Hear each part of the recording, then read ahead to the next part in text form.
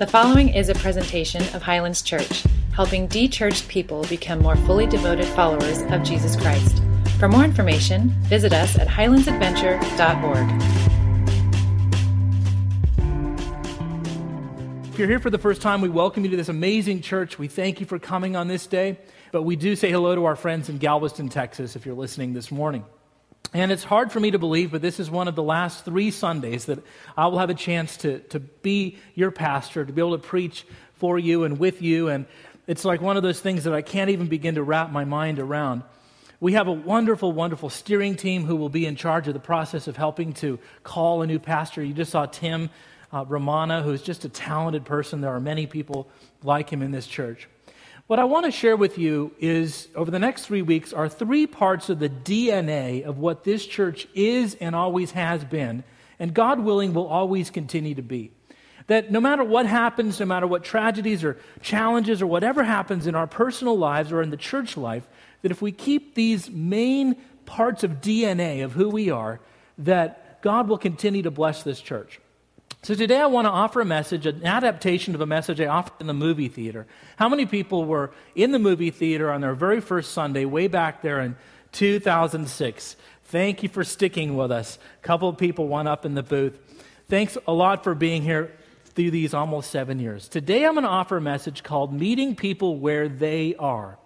And this has been the very heart of what Highlands Church is about. Let's have a prayer about it, and then let's continue to talk about it. Father in heaven, we know that you are bigger than we are, and so we confess to you that we don't know all things, we don't have all the answers, and yet we know that you do. And so we trust you with those answers. We also know, Lord, that you have chosen a pastor for the next part of the journey who will carry this church forward. You already know who that person is. We thank you for that. Father, I also ask that on this day we remember who we are as a church, that we would always continue to go out and seek and save that which is lost. That was your mission statement, and that has always been ours. We pray that in Jesus' holy name. Amen. So this has been such a crazy time for Star and I and Haley. We've been trying to rent a house in Colorado Springs, and we're trying to rent our current house here, and so we're pulling out weeds in the yard that have been there for 7 years, but we now have to pull out. And I mean, it's just been, a very, very challenging time. But before this challenging time that we're in right now, Star and I had an amazing opportunity to visit the country of Italy. I was on a work project, working on my doctoral project in Italy, and so I was looking at the footsteps of Paul.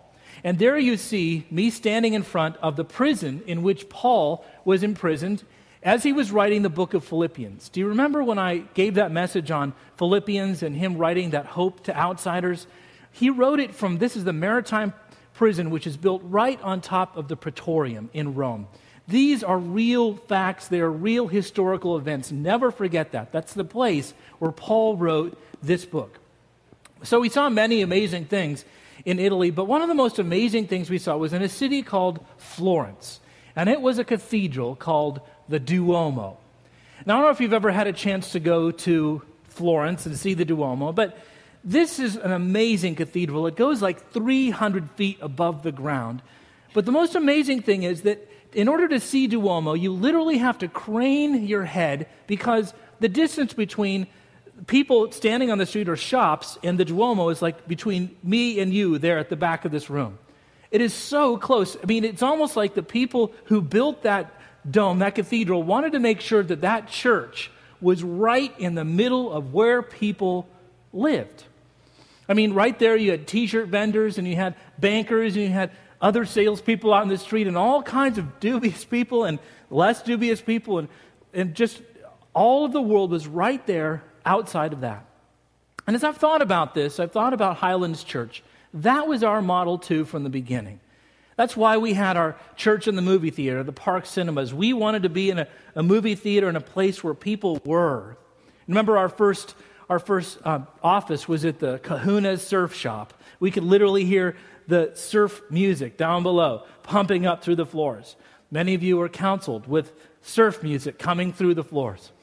And we had NFL flag football camps out where people were. And we've had, remember my first Bible study was Timmy T's Bible study up there in the pizza restaurant just up the way.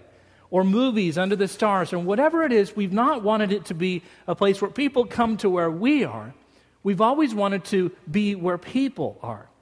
Even this church is right here with Walmart here and Albertsons and Cider Creek. This is where people are. This is where God wants this church to be.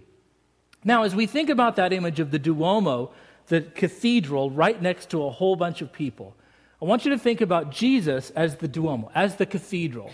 We're going to take a look at the text that we looked at on the very first Sunday in the movie theater, the text of Zacchaeus, Jesus meeting Zacchaeus. Let's take a look at our text. We're looking at the book of Luke, chapter 19, 1 through 10. Listen for God's word. Now, Jesus entered Jericho. Jericho is a sort of out-of-the-way city. It's not a city you'd necessarily want to stay in. It was sort of like a Barstow, California. I'm sorry if you're from Barstow, but that's sort of the city it was. And Jesus was passing through. Of course he was. Who would ever want to stay in Jericho? A man was there by the name of Zacchaeus. Now, Zacchaeus literally means innocent. So Luke is trying to actually tell a joke here. He's a doctor, so he's a little bit like comedically challenged. But he's basically trying to tell a joke here. This is a man named Innocent. And he was a chief tax collector. And he was wealthy. In other words, his job was to just go and get money from people. So what was Zacchaeus like? Well, some have thought, he was like Danny DeVito, a sort of a comedian, vertically challenged. And then some have thought, he's sort of like that guy from Princess Bride. You remember the one who said, inconceivable, sort of like him. But actually, I will tell you who Zacchaeus was most like. Zacchaeus is most like Dog the bounty hunter. Now, Dog is a very rough character. I don't even know if his name is Dog, but that's how he refers to himself. And what is Dog's job but to work for the government to go round up fugitives by whatever means necessary? Zacchaeus' job is to work for the Roman government and to go and round up money from people, whatever means necessary. Now, he wanted to see Jesus. Notice this man from the outside wants to see Jesus, but being a short man, he's vertically challenged. He could not because of the crowd. One of the great preachers, Earl Palmer, who was also vertically challenged, incidentally said that, people who are shorter always have to think ahead. That's their gift in life. They think 2 steps ahead of everybody else. And Zacchaeus is going to do this. He is thinking ahead. Where is Jesus going to be? So he ran ahead and climbed a sycamore tree. Again, this is Luke's attempt at humor. In the Middle East, sycamore trees are not like California sycamores. They grow like thousands of feet. Here in the Middle East, it's like a tiny little shrub. So he was so vertically challenged that he has to go up a shrub in order to see Jesus, a tiny little tree. And since he knew that Jesus was coming that way, see, he's thinking ahead. Jesus will be here at this moment. When Jesus reached the spot, notice this is the spot that Jesus knew that he was going to connect with Zacchaeus. It's like the spot in the movie theater. It's like the spot out there in the flag football field. It's like the spot where we want to reach people out there. When he reached the spot, he looked up, another attempt by Luke at humor, not very funny, but he didn't have to look up very much. And he said, "Innocent, pure one, come down immediately. I must stay at your house today." Now, we could go deeper into this text and explore this, but all of us have a house, right? Our house is our lives. And our goal is for Jesus to come into that house, the salvation to come into the house of our lives. So Jesus is saying, I must come into the house of your life, Zacchaeus. Now Zacchaeus scurries down, doesn't take him very long, and he welcomes him gladly. Hard to know what's going on in Zacchaeus' mind. Maybe he's feeling guilty, or maybe he has always wanted to connect with Jesus, but this is his first chance. Maybe some of you know what that feels like. He says, he welcomes him gladly. Now all the people saw this and began to mutter. Hebrew here is better, murmur. Murmur is an onopoetic word, and it's what it sounds like. It's a word that sounds like what it is. They're murmuring and they're muttering about this. He has gone to be the guest of a sinner. Hamartia is the Greek here. Literally means offensive one. He has gone to be the guest of someone who offends me. Have you ever had someone who just offends you? I've always noticed that whenever a church leaves its place, whenever a church goes outside of its walls to connect with people who are broken, they will always have people mutter about that place. I cannot tell you how many people.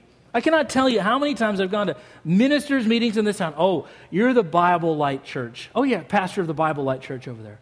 Oh yeah, you're the church that kind of waters it down for people. I am telling you the truth. If this church always stays with this mission statement to leave this place and to go out and connect, that's going to be the MO. But that's what they said about Jesus too. So if you can handle that, then God can continue to use this church. He has gone to be at the house of a sinner. Now Zacchaeus stood up. Another attempt at Luke humor. How do you know when Zacchaeus is standing up? He's so vertically challenged. And he said to the Lord, "Look, Lord," listen, he sounds like Dog the Bounty. "Now look, Lord, here I now give half of my possessions to the poor. And if I have cheated anybody of anything," yeah, right, "you've cheated everybody. I will pay back 4 times the amount." And the amazing thing here is that how did he get that 4 times the amount? Where did that come from? It came from the Bible. That is a very minute part of the book of Exodus. Zacchaeus knew the Bible. Do you know how many people who are outside the faith know the Bible? They just don't know who Jesus is. That's also the goal of a church who goes to help people meet people where they are. Many of them actually know the stuff, they just don't know the person. Now Jesus gives this famous sentence. Jesus said to him, "Today salvation has come into your house." Yeshua, that's his name, so it's a double entendre. Today Yeshua has come into your house. I have come into your house. Because this man too is a son of Abraham. He's one of the family. Just like the Vina is one of the family. We said today you are one of the family and you were restored in God today. And here is Jesus' mission statement. Now, if you want to see the mission statement of Highlands Church, you just go outside the door. It's written outside the door. To help de-churched people become fully devoted followers. That's it. The statement of Jesus' life, the reason he came, so the Son of Man came to seek and save what is lost. That's the reason he came. It wasn't to make religious people more religious. It wasn't to show off. It wasn't to say really deep things that people years later would go, "Wow, that's really deep." No. Jesus came to go out and seek and save what is lost. That was Jesus' mission statement, and that is our mission statement too. That has been our mission statement for 7 years. So as I've said, it's been a really crazy time for my family. We're renting a house in Colorado Springs. We're trying to rent our house out here. We're trying to get all things, and we have meetings upon meetings upon meetings, and it's just been one of those times when we are so tired. And I was flying back from Colorado Springs the other day, which, by the way, is not so different from Paso Robles. To get to Colorado Springs, you've got to go Colorado Springs, Denver, Denver, LA, San Luis Obispo, get in a car and go. It's not a huge city, in other words. It's similar in many regards. So I was so tired. I had one of these days where literally meetings from morning till evening, and I got on a plane from Colorado Springs and Denver, and then I had to get from there to Los Angeles. And literally all I wanted to do was be by myself on the plane. And planes, are wonderful places for space, right? You can just hopefully have your little private space there and just you and God. Now, there was a person sitting next to me on this flight who did not want space. He wanted to talk with me a lot.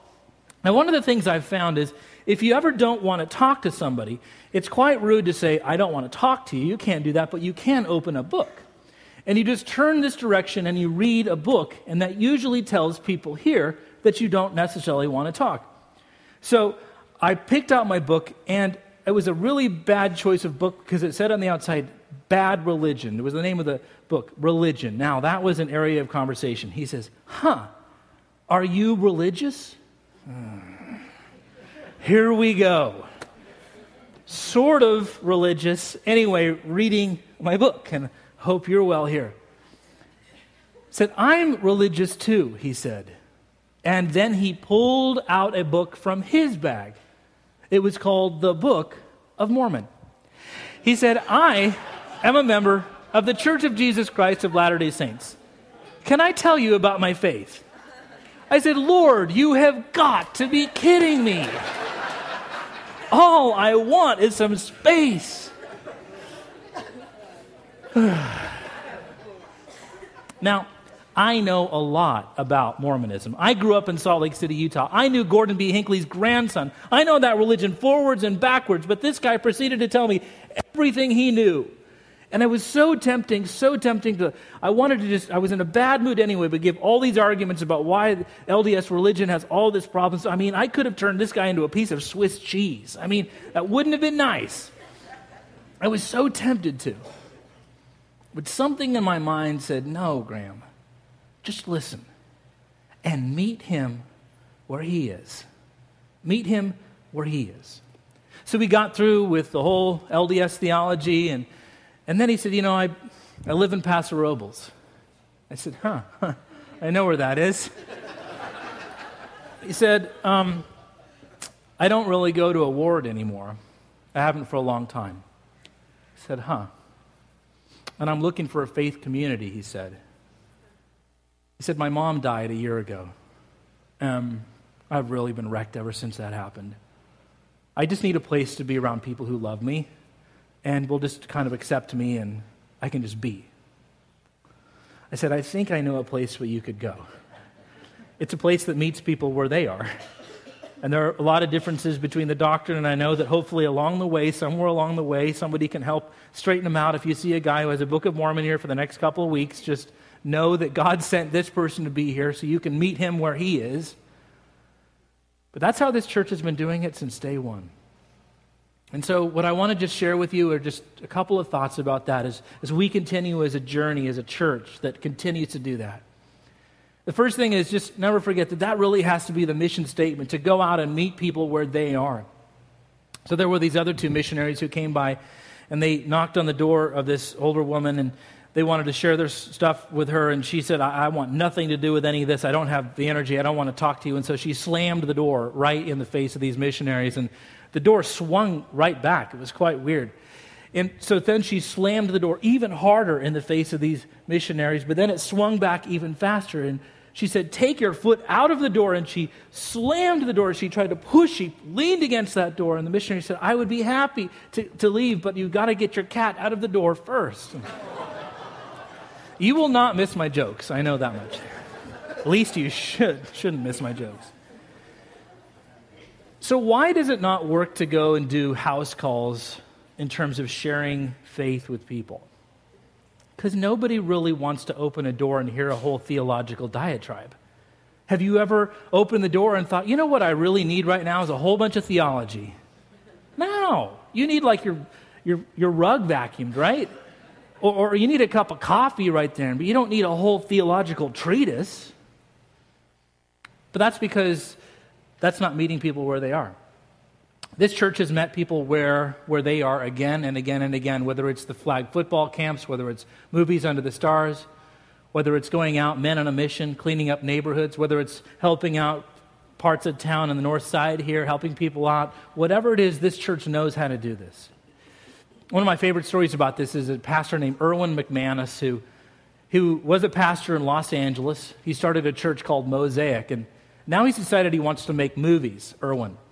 So he's now going to be a full-time movie person. The problem is, if you know anything about Hollywood, religion and movies don't mix. Like down there, if you want to get into the film industry, you don't want to say you're religious. You don't want to say you're a pastor. You don't want to do any of that. So finally, Erwin gets a meeting with these movie executives in Bel Air. It took him 2 months to get this meeting. And these are the guys that could fund a project that he would want to do. It's just as you might imagine. He goes up and he rings the buzzer, and the two big gates open up at Bel Air, and he drives up that walkway, and then he gets to the front. There's a butler up front, and he takes him to these two guys who are sitting there. And basically they say, now, Erwin, you got 20 minutes. Go. Give us your project, and then we got to go. So Erwin, he tries not to say anything about God or pastor stuff because he knows that is a deal killer out in Hollywood. And so he just tells them this movie, and 20 minutes later, these guys are not impressed. And one of them says, well, I don't know if that's going to work for us, but, that's the way it goes. Vanity of vanities, all is a vanity. Isn't that what the book of the Bible says? Solomon said, one of these movie directors. Erwin had to make a big decision. Do I say something about my faith now or not? And he decided to. He said, I've always thought that's where Solomon was wrong. That vanity of vanities is not how the world works. There is a purpose for the world. And I said, I really would like to hear about that. How do you know that? Erwin said, because I'm a pastor. And this guy said, well, I have a 2-hour lunch tomorrow. Would you like to meet me for lunch? 2 hours? And by the way, let's do his movie. Is that okay if we do your movie? And is this enough money for your movie? See, if Erwin had gone in there and tried to like evangelize these movie guys, it wouldn't have worked. He had to go in there and speak their language and allow the Holy Spirit to work in that conversation. So that's number one. We've got to keep being that church, and you know how to do that. Number two, we need to never forget that Jesus came and met us where we are. That Jesus came down as a human being 2,000 years ago. He lived with us. He ate with us. He sang with us. He healed us. He taught us, and then he died for us, and then he came back to life again. He met us where we are.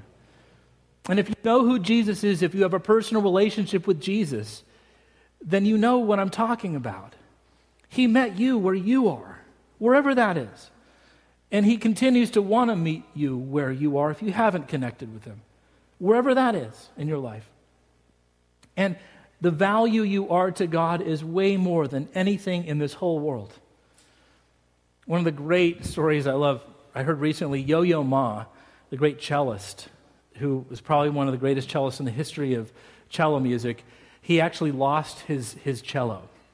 So Yo-Yo played in Carnegie Hall for an amazing, amazing concert, and he went home that day. He was so tired, and he slept the entire next day. He slept all day long, and then he had a concert on the other side of town, and so he put the cello in the trunk of a cab, and then he went down to the other side of town, and then he paid the cab, and the cello went with the cab. As soon as the cab pulled away, he tried to wave down the cab, but he couldn't somehow get his attention. So he called up the cab company immediately, and he said, I just lost my cello in a car. I'm Yo-Yo Ma. I've lost my cello. And the cab person said, well, tell me about the cab. And Yo-Yo said, it's yellow. It's a yellow cab.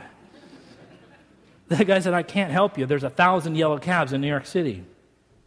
So all day long, Yo-Yo was very depressed about the fact that he had lost this not just, it's a $2.5 million cello. And it was made in the 1700s in Vienna. And he, not just that, but this is his prize instrument. This is a relationship he had with this instrument. That evening, as he is going through his pockets, he found a piece of paper. It was a receipt that had the number of the cab on it. He called up the cab company. He said, I found the cab. They tracked down the cab. It was in a bad side of Queens, in the trunk of the car, still in a parking garage. The cab driver brought Yo-Yo Ma's instrument to him, and Yo-Yo said that it was almost even more amazing to have that instrument the second time than the first. In our lives, we are 1,000 times more valuable than a cello. 1,000. And God came into this world to go and get you and you and you and you and you and Zacchaeus and me. He came for that reason. And when we are restored a second time, like Davina was restored today, all of heaven celebrates. So that's the second thing. Jesus came for us. The last thing is this. I just want to say a few things over these next couple of weeks that I want to say from my heart, because I won't have much more opportunity. And I just want to say thank you for meeting me where I was 7 years ago. I don't know if you know much about my story, but I tried to start a church in Texas way back when that was a complete failure, and then I went up to Red Bluff, California, and that was not the greatest success story. But then when they asked me to be a pastor of this church, I was not a pastor who had much confidence. 7 years ago, and by the way, confidence is something you want your pastor to have. I wasn't sure about me or my ministry or what I was doing or whether it was a good idea to still be a pastor. I need you to know it was me going to do something else other than be a pastor if this call didn't work. That is the honest truth. And I want to thank you for meeting me where I was 7 years ago. And I came in with not a lot of confidence and a lot of goofy ideas. Do you remember that Men's Day barbecue that we had out here on the construction site? Anyone here at that thing? 110 degrees on a construction site. I don't know why that was a bad idea. It was a terrible idea. But you all came out, and you met me where I was. And, there were 47 churches in Paso Robles then. And there were 4 attempted startup churches already happening. There was a church called The Vine down the way, and there was a Methodist New Church Development, and there was a Golden Hills Community. These churches were going for it. But you decided to stick with us and meet us where we are. And we've continued to have dumb ideas that you've just continued to come along with. A long time ago, there once was this Christmas Eve service. It was a long time ago, and we decided to start the sermon that day with a video of Tim Tebow on Saturday Night Live. Wait a minute, that was this last Christmas Eve. That was not our best idea. We know that. But you met us where we are. And I want to thank you for that, and the word for that is grace. You've had grace with me, and I know you'll have grace with whoever is called to be your pastor. Would you pray with me? Father in heaven, you are the great graceful one.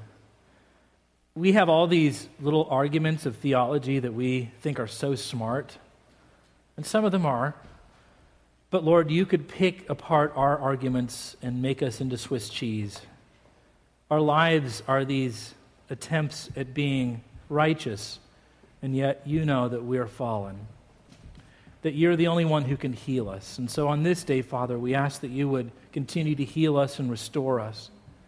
We thank you for the 4 baptisms today, and we ask that there will be many, many, many more. Because, Father, you came to seek and to save that which is lost. And we know that this church wants to do the same thing. In Jesus' name we pray, and all the people said. This has been a presentation of Highlands Church, helping de-churched people become more fully devoted followers of Jesus Christ. For more information, visit us at highlandsadventure.org.